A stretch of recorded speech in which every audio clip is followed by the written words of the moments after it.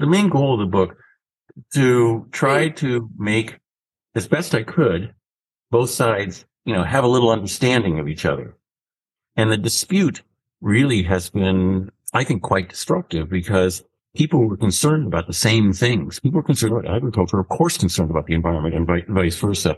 It has been hobbling so many of the environmental disputes have been, dragged down by infighting within people who are concerned about the same thing.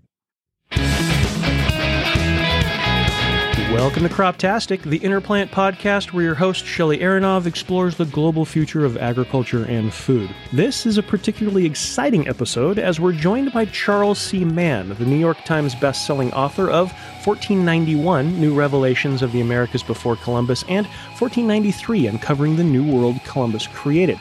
Charles shares insights with us about his more recent book, The Wizard and the Prophet, Two Remarkable Scientists and Their Dueling Visions to Shape Tomorrow's World, and chats with Shelley about the lessons the story of Norman Borlaug and William Vogt have for the future of agriculture. Hi, everyone. Welcome to Croptastic, the podcast by Interplant. Today's guest is author and journalist Charles Mann, who is known for writing historical environmental novels like 1491 and 1493, but also for a book that I highly recommend. And the reason that we invited him to the podcast, The Wizard and the Prophet. Charles, thank you for being here today. Sure. It's my pleasure. Would you maybe start with an introduction of yourself and how you came into writing this type of books? Absolutely. I'm a science journalist. I worked for a long time as a correspondent in the news division of Science Magazine, and also covering this kind of thing for the places like the Atlantic Monthly and the New York Times. And I'm quite interested in environmental issues, and those overlap with agricultural issues. So, of course, I'm interested in them as well. And over time, over many years of talking to researchers and politicians and activists and farmers and environmental landscape managers, I realized that the kinds of answers that I got to questions fell into two kind of broad categories that I mentally tagged as wizards and prophets.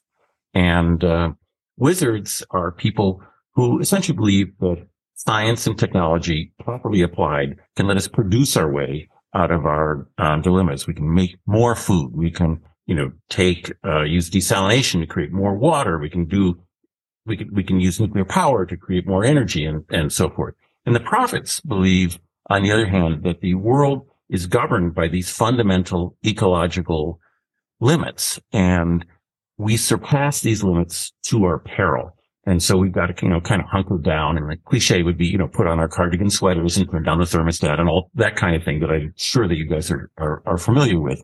And these answers are kind of the opposite to each other.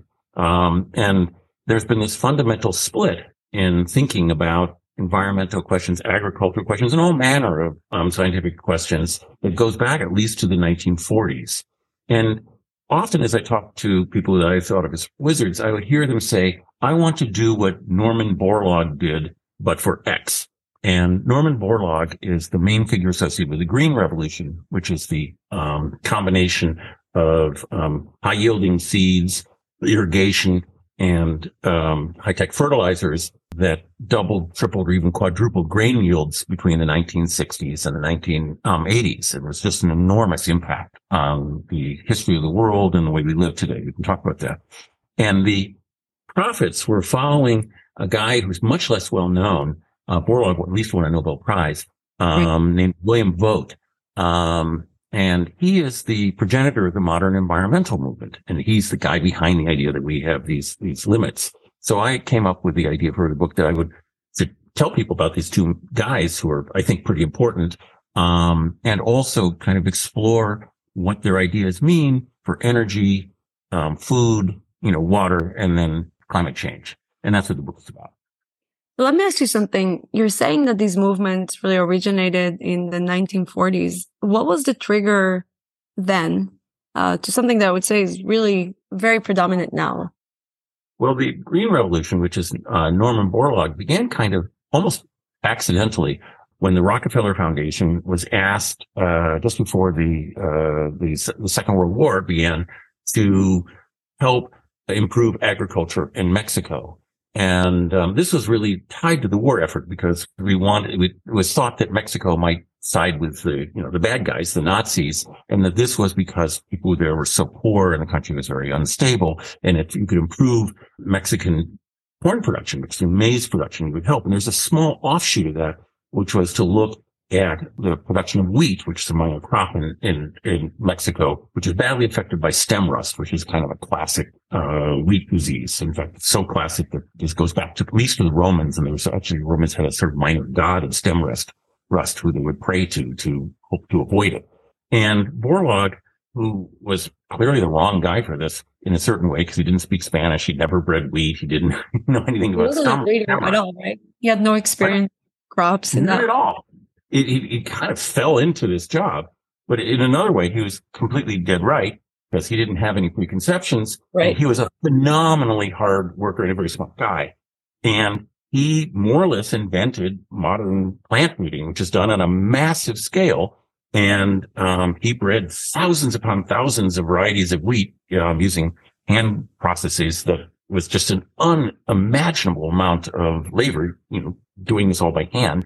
And he eventually came up with a type of wheat that was not only resistant to stem rust, but could be grown almost anywhere in the world and spent much less of its energy growing the stalk of the crop and directing it instead into grain. And this was a revolutionary action because when you coupled this with higher fertilizer to feed these new crops and irrigation, you could grow massively more food on the same amount of land. And this meant that all those earnest predictions that we had in the 1950s and 60s that the population was going population boom was inevitably going to produce, horrible starvation. You see it in books like The Population Bomb. Right. It didn't come true.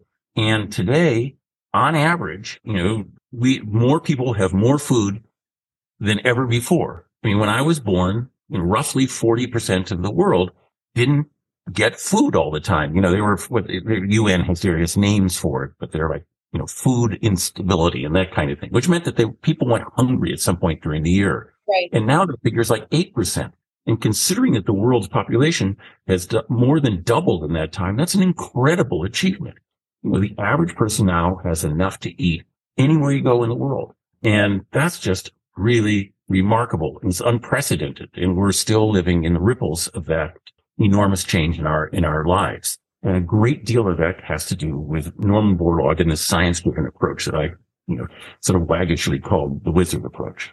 And you mentioned that in the book that this is maybe the first time in human history that we have a surplus of calories mostly, right? Not everywhere, but mostly.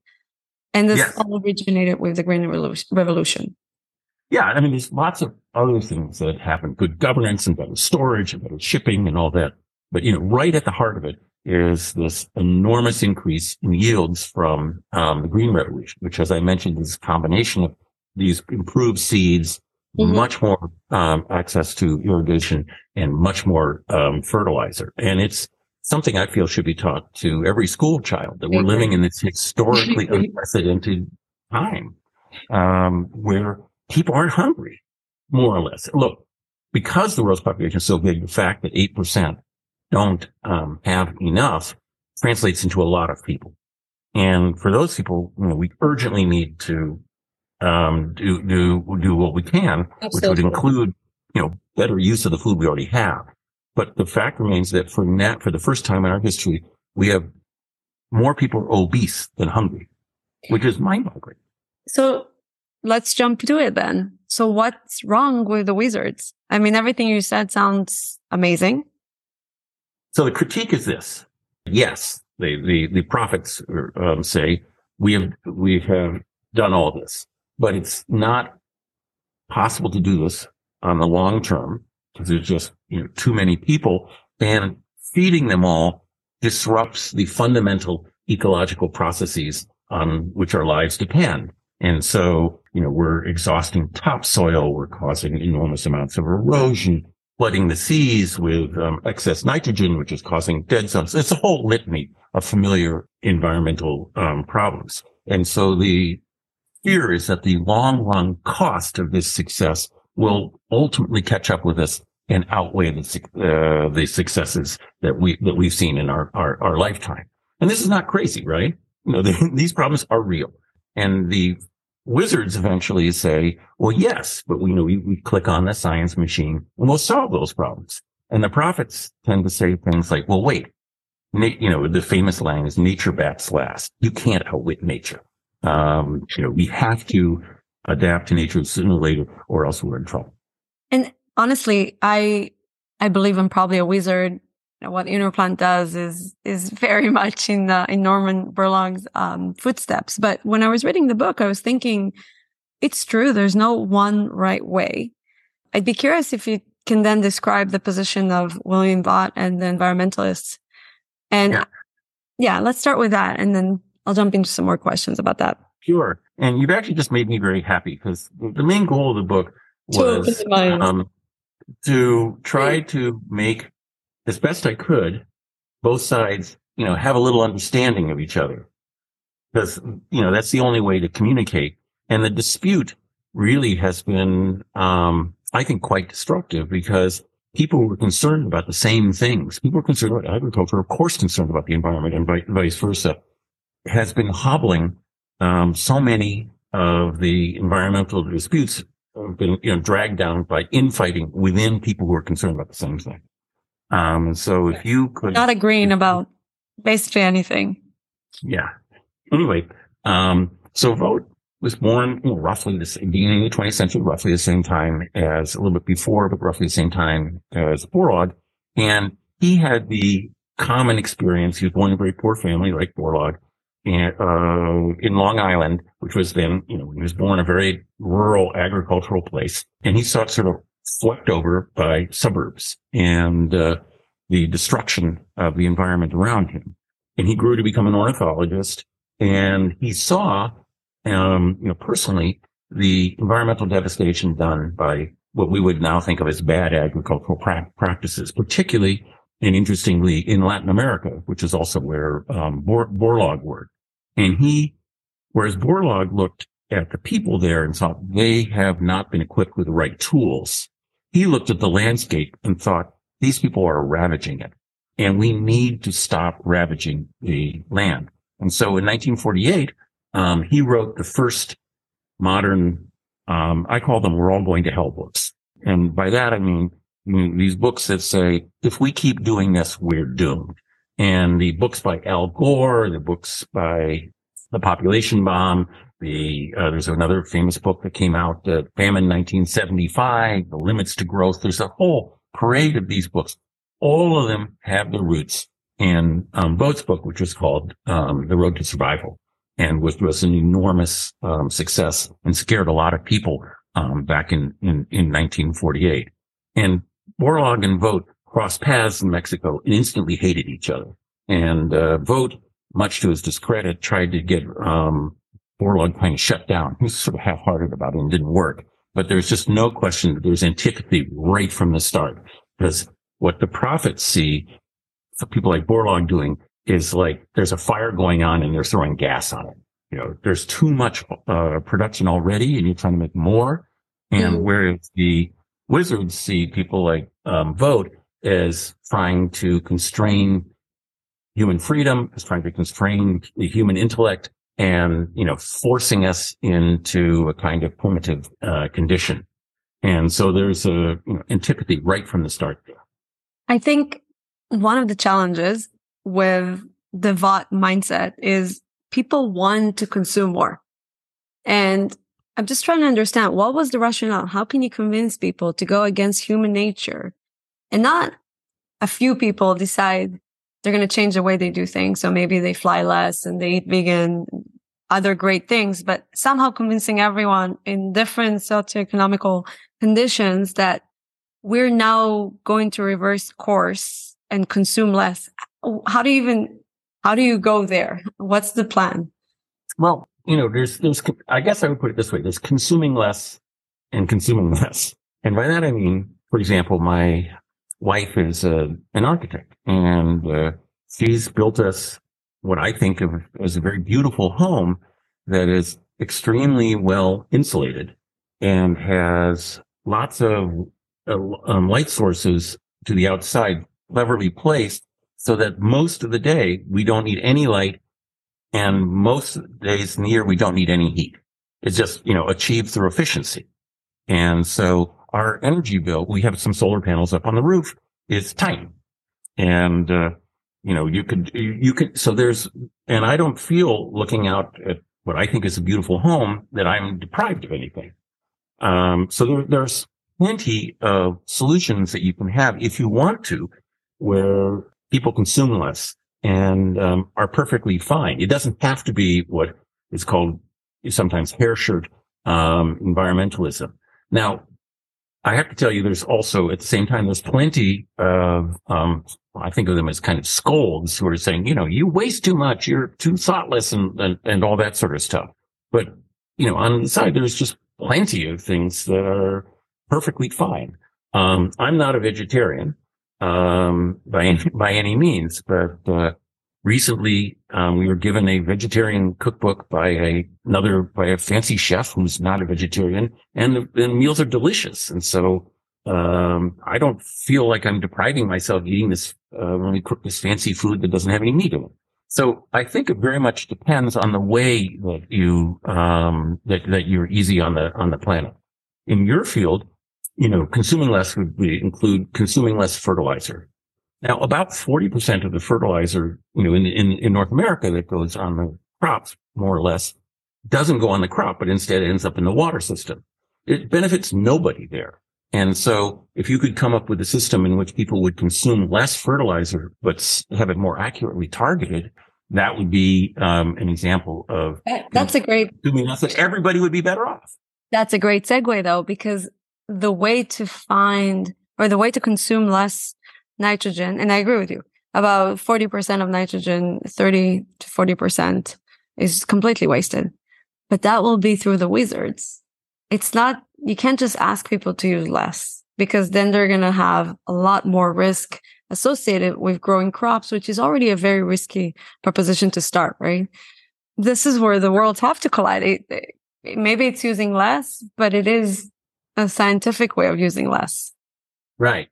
I feel like I'm in sort of accidentally backed myself into a position where I'm coming off as if I'm trying to argue for the prophet's case. I know you're not. I know you're not. I know you're trying to give you what I think they would say. Yeah. Let's take organic farming, which is sort of close to what the prophets think. Yeah. Right. The people who founded it, like Ebenezer Howard and those guys, were taking the scientific knowledge of the time and trying to apply it. What's unfortunately happened from my perspective there is that this has become frozen, and that the rules for organic farming are pretty much back where they were in 1940, where we've learned an enormous amount more about how these environmental systems work. But if you go back to the 1940s, you have people like Howard, who are among the pioneers of soil science, saying that many of the practices that farmers then were doing were damaging to soil ecosystems, and they're dead right. Mm-hmm. Yeah. And it wasn't all blissfully prairie. Yeah. Yeah. And, the quote unquote progressive farmers again, back in the 1940s when all this was happening, were following the rules of a guy named Justus von Liebig. I talk about all this in the book, and I guess this is ending up like a promo for the book, so I apologize. This is very related to what we deal with. Essentially, the land is like a petri dish, and you with this blank medium, and you pour in these chemicals, and you'll grow crops. And there's a certain amount of truth in that. But what Howard was saying is, no, it's this living ecosystem, and you have to take that into account. And we now know that that's true. What is unfortunately happened often to organic farmers is they're kind of frozen in time. And if I had a hope for my book, is that it would be a few organic farmers would read this and say, their fundamental insight was there, but it's been 70 years now. Yeah, and I have to jump in. And early days within our plant, I mean, what we make is genetic engineered, so. Mm-hmm. bioorganic standards by, I'm assuming, William Vaught, this would be very, very wrong. But I had a conversation with some of the people from the organic movement, and it was interesting because they had all these things that they were trying to accomplish. Everything was around connecting the environment, understanding soils and crops, and removing chemistry. And I kept bringing them this perspective of this is exactly what we're trying to do. But at some point they said something that stuck with me. This is probably 4 years ago. They said, but we want to farm the way we used to farm. And what you're proposing is the opposite. Right. And I agree with you. I think the moment where things get better is when we stop standing on the fundamentals of what we believe and instead try to figure out if the goal is to create less of this impact and produce enough for everyone. It's going to be some blend of the two mindsets. It's not going to be either or. And so hopefully we get there with that. But yeah, I think the other thing that, from my perspective, that happened there is that the organic farmers at the start, this was actually quite innovative stuff. Things like integrated pest management, the attempt to balance, elements of the ecosystem against each other. This is all for the 1940s. This is really, front rank stuff. And so it's unfortunate that a tradition that began as acts of innovation has become one that's hit by nostalgia, which is, we want to do things the way that we used to do. I live in New England, and right now we're having a lot of trees, in our area go the way of the chestnut.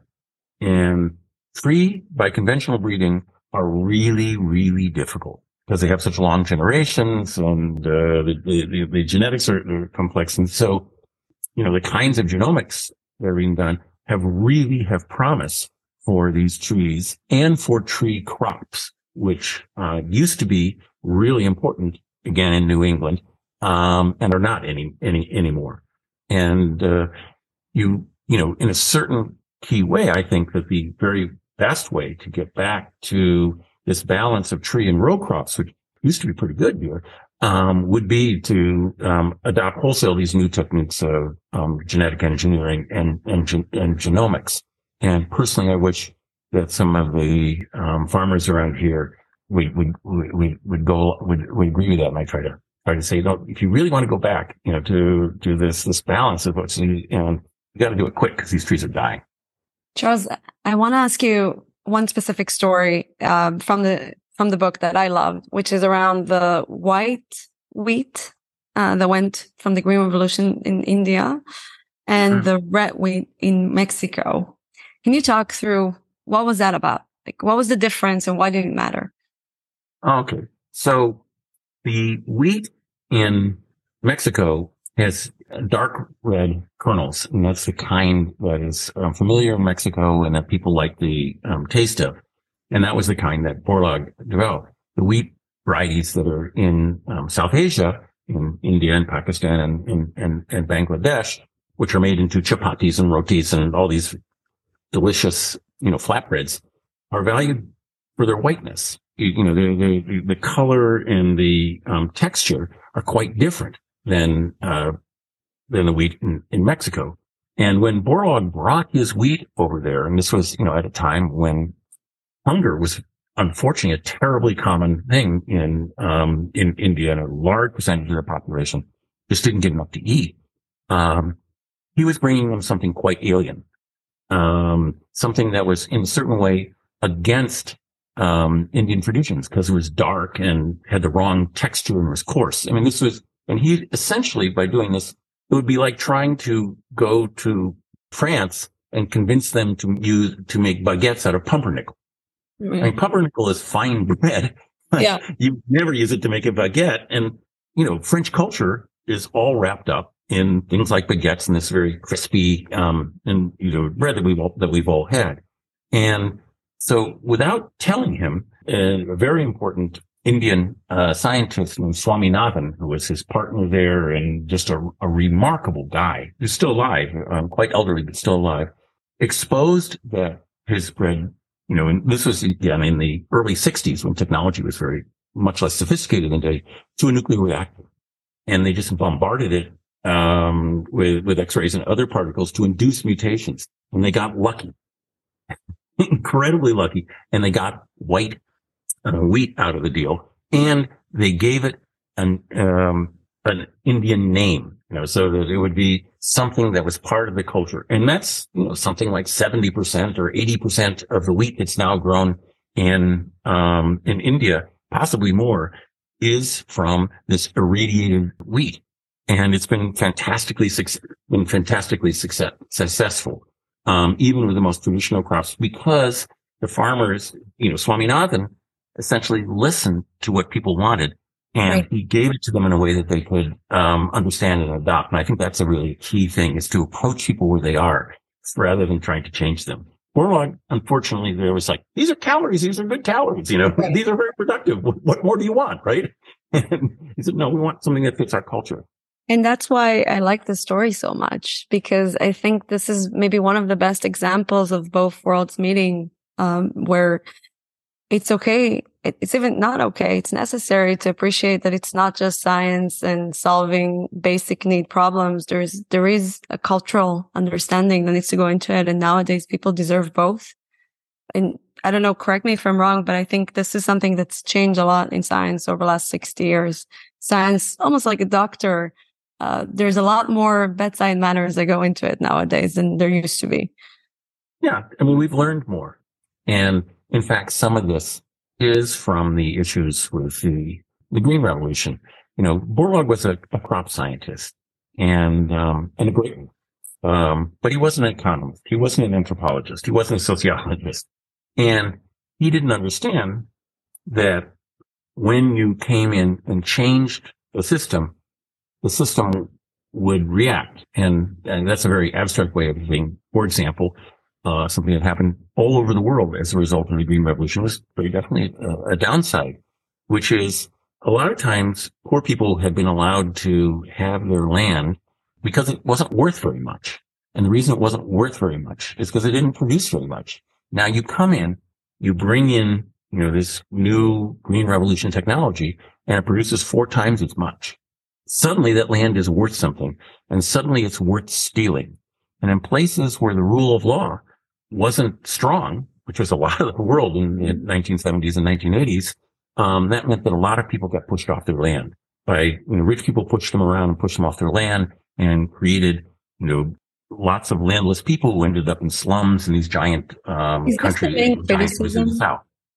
Is this the main criticism around the Green Revolution today? Yeah, that's the main criticism. And that criticism is totally justified. It's not of the technology itself, but that it was introduced blindly.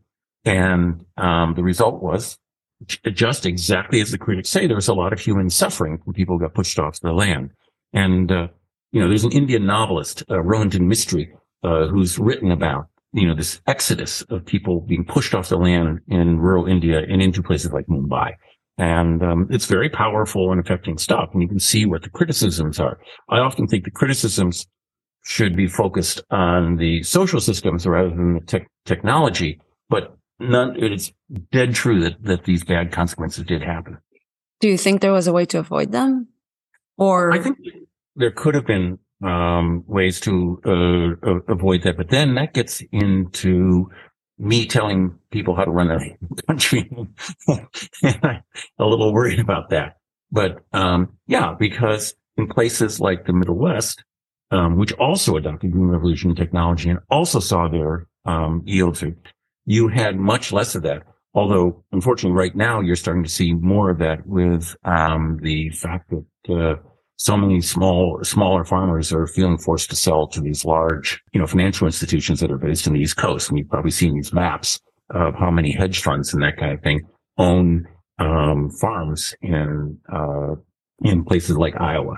And that's a development I'm rather worried about because they, of course, don't have any commitment to what they're doing. It's purely a short-term investment, and you wonder if that's a good thing for agriculture.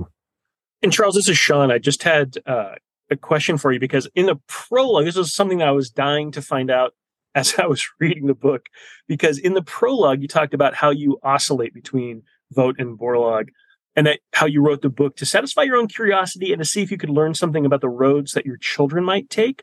The book was fascinating, but I really wanted to tease that question out because I don't feel like I got that in the book. But what did you find from that journey? Do you still oscillate? And what sort of roads do you hope your children take?